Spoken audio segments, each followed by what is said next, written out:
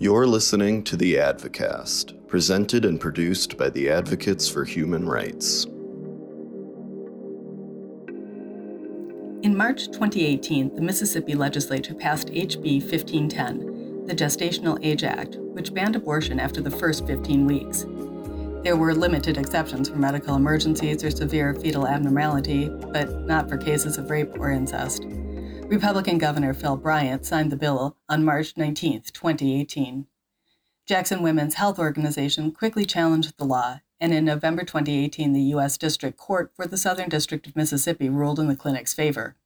In December 2019, the Fifth Circuit unanimously upheld the lower court's decision. Mississippi appealed the ruling to the Supreme Court in October 2021, and justices heard oral arguments in Dobbs v. Jackson Women's Health Organization in December. On Friday, June 24th, the Supreme Court ruled on the case, overturning Roe v. Wade, which protected women's access to abortion within the first 24 weeks. This new ruling returns regulation to the states, 26 of which already have statutes banning or severely restricting abortion. The criminalization of abortion and the universal prohibition of safe abortion services are violations of international human rights law. Authoritative treaty interpretations indicate the right to health, including sexual and reproductive health, is a fundamental human right. Interference with safe access to abortion services endangers women and potentially violates their rights to life and security of their own bodies. Prohibitions on safe abortion services have a disparate impact on poor, minority, and marginalized communities and constitute discrimination. Prohibitions on access to safe abortion services may violate the right to privacy when the state prohibits a woman from making an autonomous decision about her own reproductive health. And prohibitions on access to safe abortion services that force women to travel to obtain these services may be a form of cruel, inhuman, or degrading treatment. We call on elected officials at all levels of government to ensure that U.S. abortion laws conform to international human rights law. On June 22nd, just 2 days before the Dobbs decision, Neil Datta spoke at our 2022 Human Rights Awards dinner. Neil Datta is a founder of the European Parliamentary Forum for Sexual and Reproductive Rights. Neil received our 2022 Don and Arvon Fraser Human Rights Award because of his fearless commitment to investigating and exposing the far-right movement to roll back advancements in human rights. In the face of lawsuits and personal threats, Neil has persevered in his efforts to protect fundamental rights. His work aligns with the Advocates' efforts to investigate the far-right strategies and support our NGO partners in countries around the world as they counter the backlash to human rights. The following is a recording of the event and features Rosalind Park, Director of the Women's Human Rights Program here at the Advocates, and Neil Datta himself speaking about the importance of this work.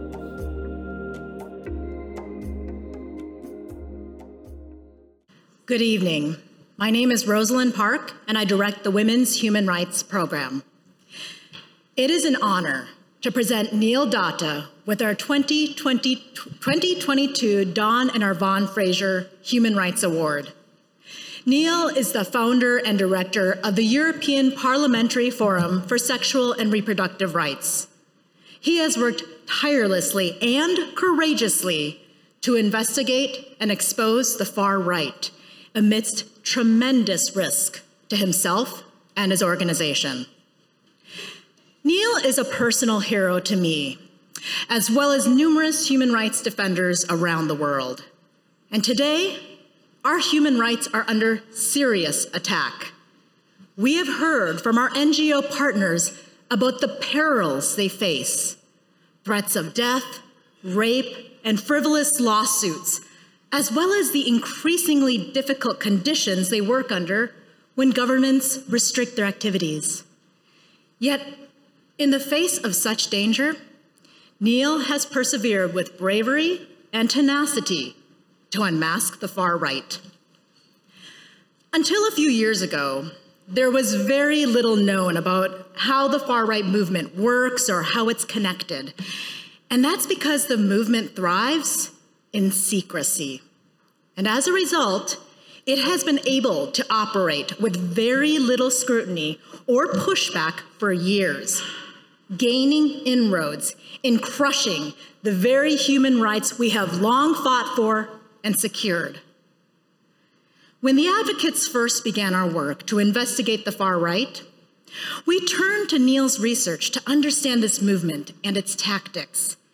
His reports exposing the far right movement were both groundbreaking and fearless in peeling back the layers and exposing it for what it truly is: hate groups designed to roll back the rights of women, LGBTI persons, immigrants, and children. We're also seeing these attacks play out right here in Minnesota. For those of you who read the recent Star Tribune op-ed attacking a trans woman's challenge to her placement in a men's prison, you know that this fight has come very close to home.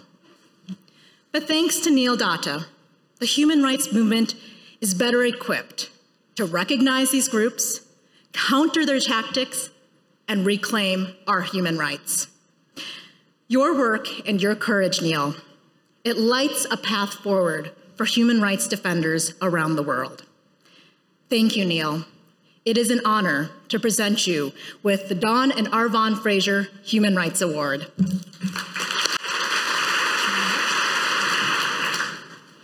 Well, thank you, Rose. I think I have to start by saying how genuinely humbled I am by this award. I had it in my prepared speech, but hearing Rose explain it, really, I'm a bit speechless by hearing all of this. I'm also extremely grateful for this recognition, and I'm touched by how useful it seems that these reports have been that I've written are for many people advocating for human rights. When I started out writing these reports a couple of years ago, I thought, well, it's interesting to me. I think someone needs to hear about this and understand it, but I never imagined that it could be like this. Really, I never imagined this.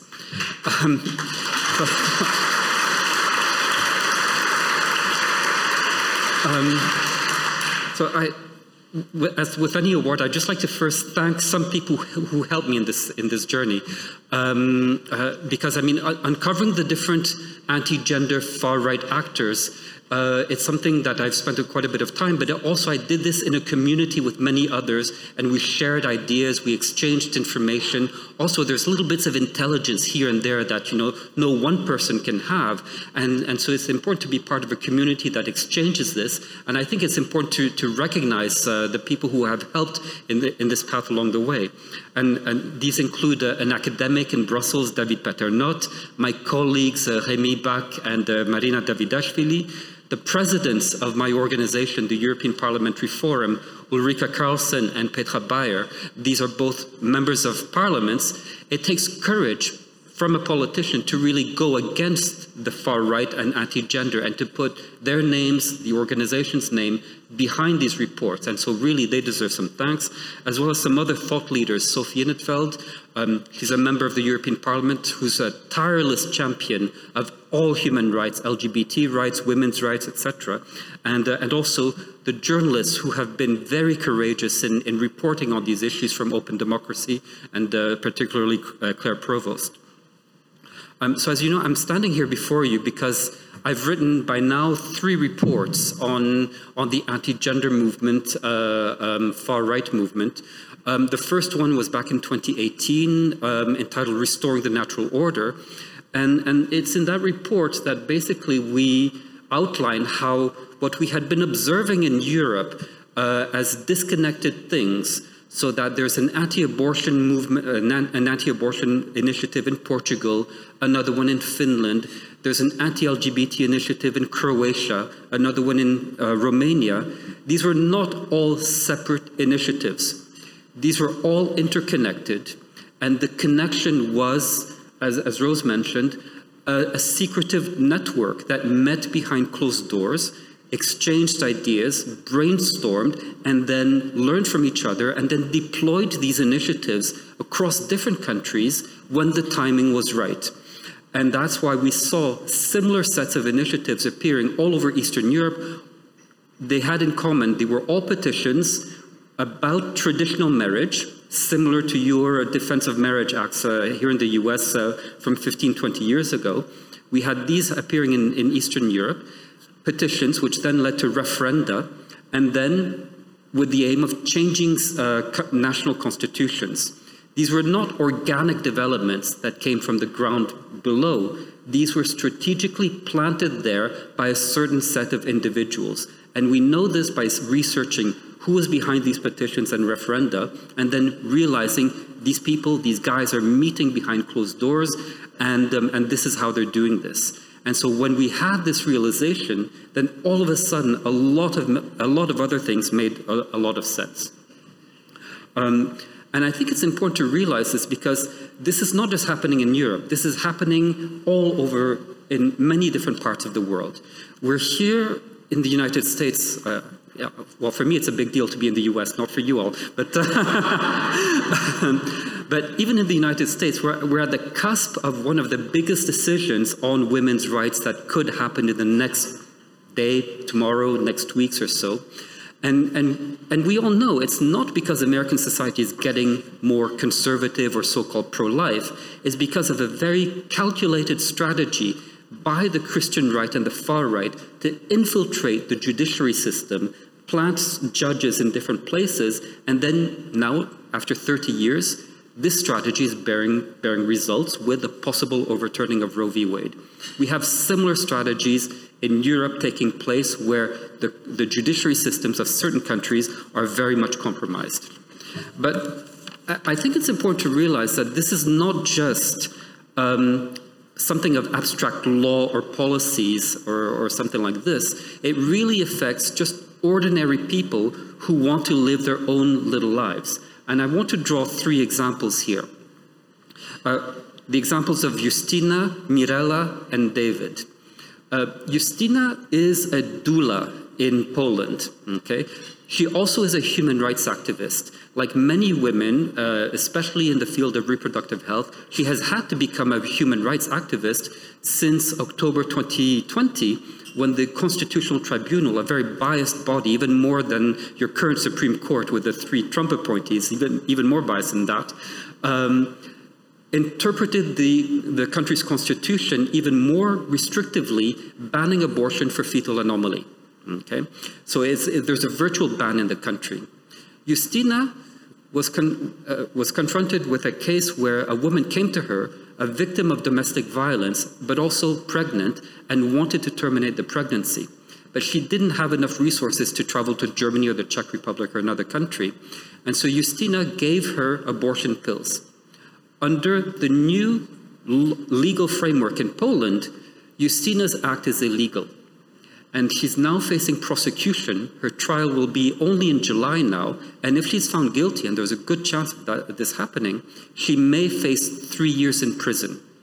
So I think that's one example of the type of cases that we're dealing with in Europe now. And I fear what may happen in this country should the Supreme Court decide a certain thing in the coming weeks.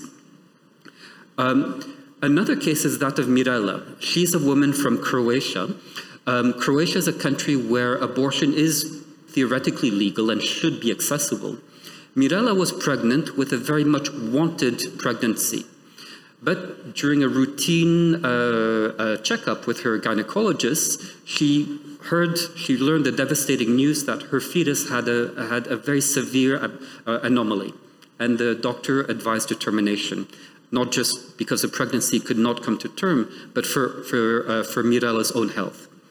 As she was dealing with this personal tragedy that her family plans were not going to come to realization, she went to the public hospitals in the capital of Zagreb, and she was told there that they would not perform the termination because the hospital as such invoked conscientious objection for the whole establishment. And she found this in several different places.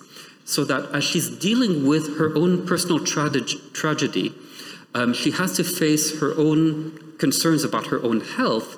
She has to confront the callousness of public health authorities who refuse to help her, even though she's legally entitled to this.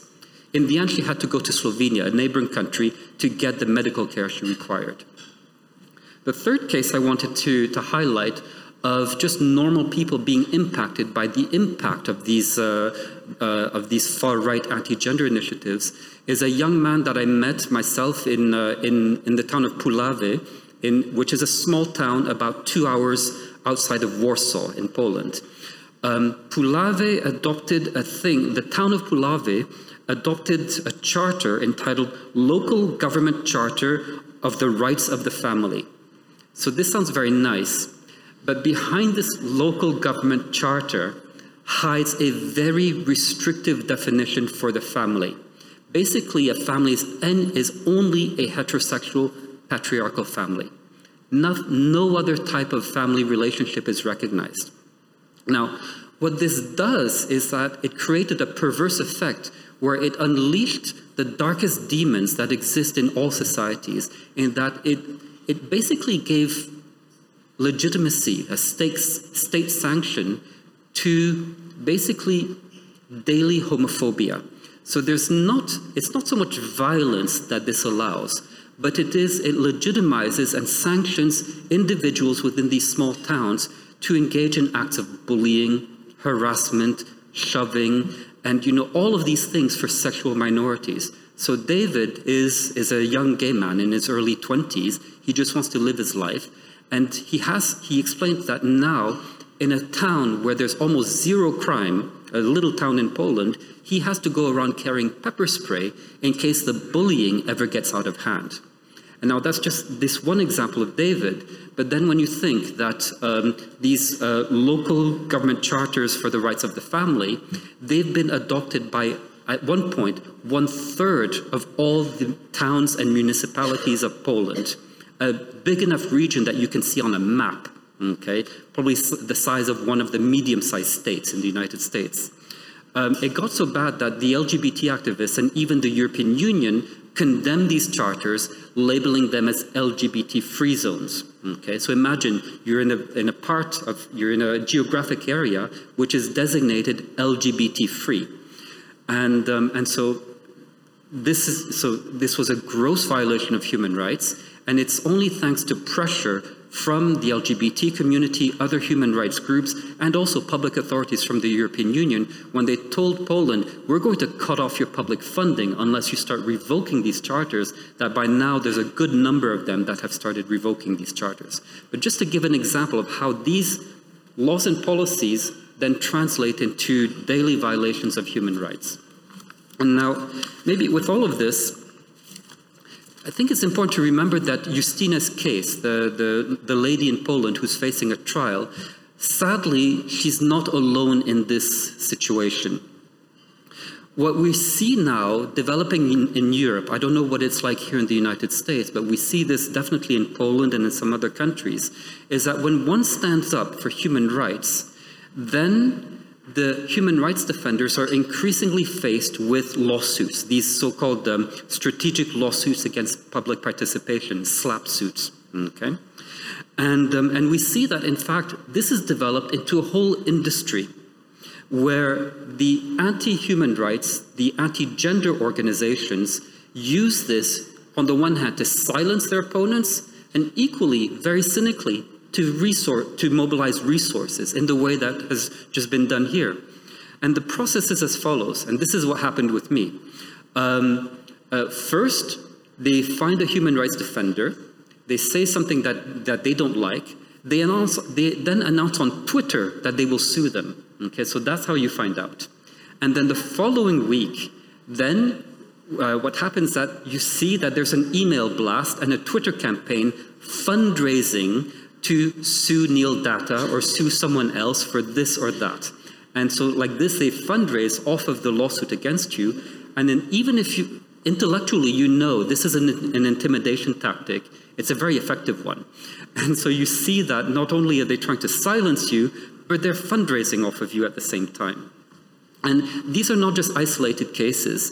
I mean, myself, I went to Poland last year in October, and we had our own political event there to really mark the 1 year of the restricted abortion policies in Poland. And so we had an informal dinner between ourselves from outside Poland and the Polish organizers. About 30 of us at the dinner. We realized that there were at least 5 of us that were all being sued at the same time by the same organization. And just this past weekend, I was in Copenhagen with speaking at a panel with Marta Lempart. Marta Lempart is the leader of the Polish women's strike. So if any of you have seen images on CNN or I guess not on Fox News, but CNN, about the demonstrations of women activists in Poland and now activists for human rights, if any of you have seen those images of Warsaw, etc., Marta is a lady who organized those demonstrations. She's able to bring together hundreds of thousands of people to mobilize for human rights in Poland. Marta was telling me that just this past weekend, she now reached her 101st lawsuit against her by different authorities, by private ultra-conservative NGOs, even and the government and different actors. And as I said, myself, I'm facing a lawsuit for this. Because of what I said in a hearing in front of the European Parliament about the situation in Poland. And so my court date is 16 February 2023. So I have that to look forward immediately after Valentine's Day.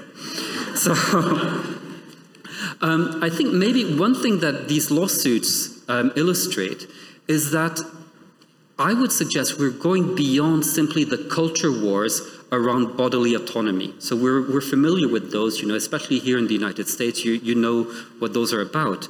But I think here now we're seeing that these culture wars are slipping into a process of eroding democracy itself. And that we see that the groups behind a number of these anti-gender far-right initiatives are also unstitching the foundations that we thought were sacrosanct for a functioning liberal democracy. And we see this here in the United States. I don't need to mention another thing that's happening currently right now. Aside from the Supreme Court, there's the January 6th hearings taking place in Washington. But we see a similar phenomenon, although adapted to different local realities in many, many different countries around Europe and indeed the world. And when we take a look at this, and this is part of the work that I've been doing with my reports, I've come to the realization that for some of these anti-human rights, these far-right anti-gender actors, for some of them, really the main objective is to change laws and policies so that they reflect their own personal interpretation of certain religious texts. Okay? We know the religious background behind opposition to some women's rights or LGBT rights. But increasingly we find that now the people taking up these issues is wider. And it looks like there's a certain number of actors who are really much more far-right oriented, who have seized upon these same issues, abortion, women's rights, LGBT rights, gender issues, mainly in a utilitarian way in order to access power. And by accessing power, then they can unstitch certain fundamental democratic principles to stay in power. And so we can see that maybe in certain cases, our human rights, they're simply an accident along the way for certain forces in society to access power. Now, an important thing to keep in mind is that these forces, as Rose mentioned, as I've highlighted in my reports, these are not random, they're not organic that come up from the ground up. These are transnationally connected and very strategic. We know that they've met in different places. One of them is the World Congress of Families. Another setting is a network called Agenda Europe. And what we see is a certain common pattern.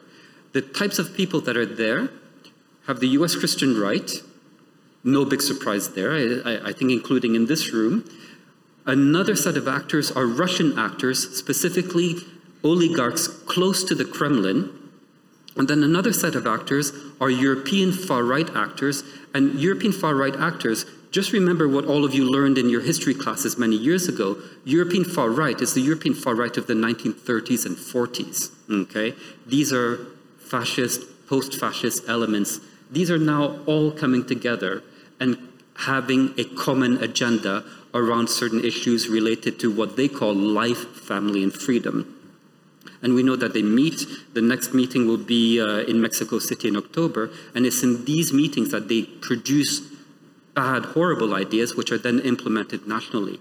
Just one most recent example is an anti-gay bill in the Parliament of Ghana, just in the autumn of last year. And we see that now an emerging champion among these far-right actors has been the Russian Federation. And so going from normative objectives and policy objectives, we see that now anti-gender far-right initiatives have reached almost a diplomatic level where the need to protect the Donbass region from the possibility of having to organize what they call gay pride parades by joining the West was used as justification for the Russian aggression against Ukraine. So we see how far up it has gone in some countries, this idea that human rights for certain categories of people can pose an existential threat. And when we step further back from this example, we can see that, in fact, across the world, it's the same groups that are organizing far-right marches in downtown Warsaw, that are carrying tiki torches in Charlotte, that were there storming the Capitol building on the 6th of January. There's a continuum between all of these groups.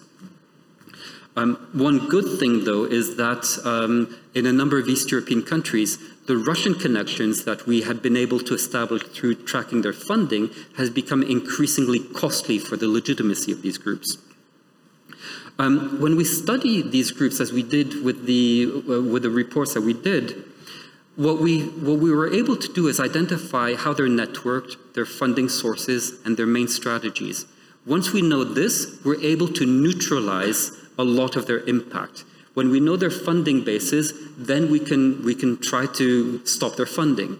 When we know their strategies, it's a bit like with a magician. We can explain to their intended audience how the strategy will be developed, just like if you explain how a magician does his trick. When the magician does the trick, it's not as magical anymore. So when the strategy is deployed, it lands very flatly. So we've been able to do this thanks to these reports, and that has proven to be rather successful. But also, in discussing over the past few days, I realized when people were asking me, well, what has been the result of these things? And one thing I realized is that, in fact, a number of the results happen without any big bang. Some of the results that we've been able to register is that we've simply stopped horrible initiatives from going any further. So at least one good thing, I mean, for example, some of these initiatives were in Poland to equate comprehensive sexuality education with pedophilia, because apparently it was sexualized children. There was an initiative in parliament to do this, or to ban abortion, or to withdraw from the Istanbul Convention on Violence Against Women. A number of these measures are dead in their tracks now. So thanks to our work, the work of your partners, of many, many activists, including Marta Lempart I mentioned in Poland, these initiatives are now dead. So I think that's one victory that we can, or they're not, maybe not dead, but they're at least frozen. So that's one small victory that we can claim. Also, let's see, I'm nearing the end, okay?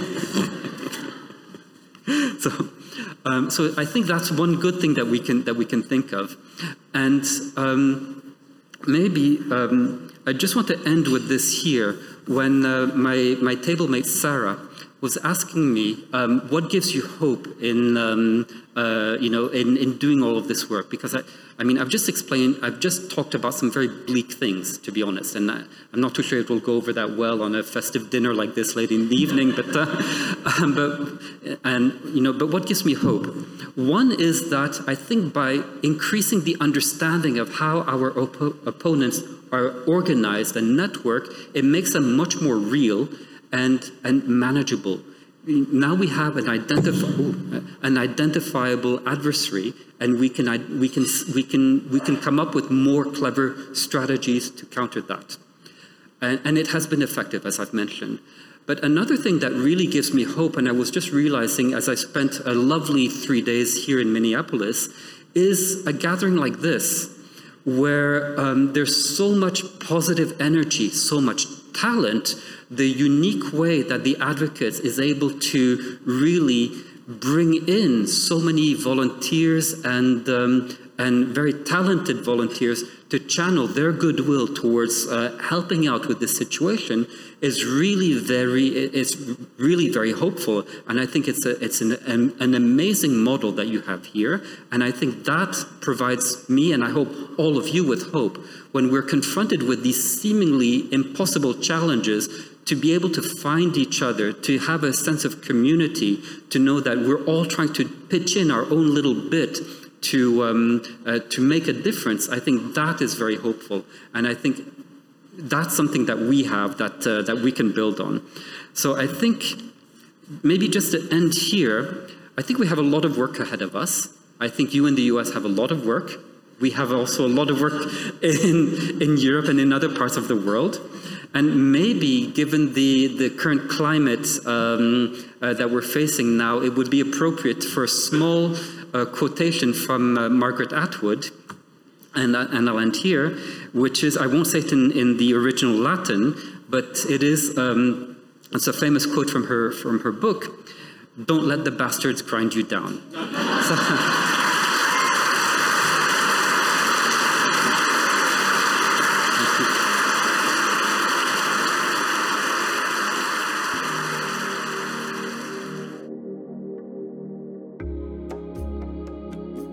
We at the Advocates for Human Rights are inspired by Neil's research and advocacy for human rights.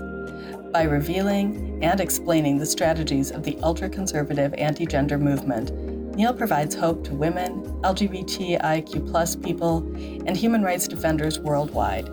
We are honored to present Neil with the 2022 Donna Narvan Fraser Human Rights Award, and here at the Advocates, we are committed to continuing the fight for human rights for everyone, both in our home community and around the world.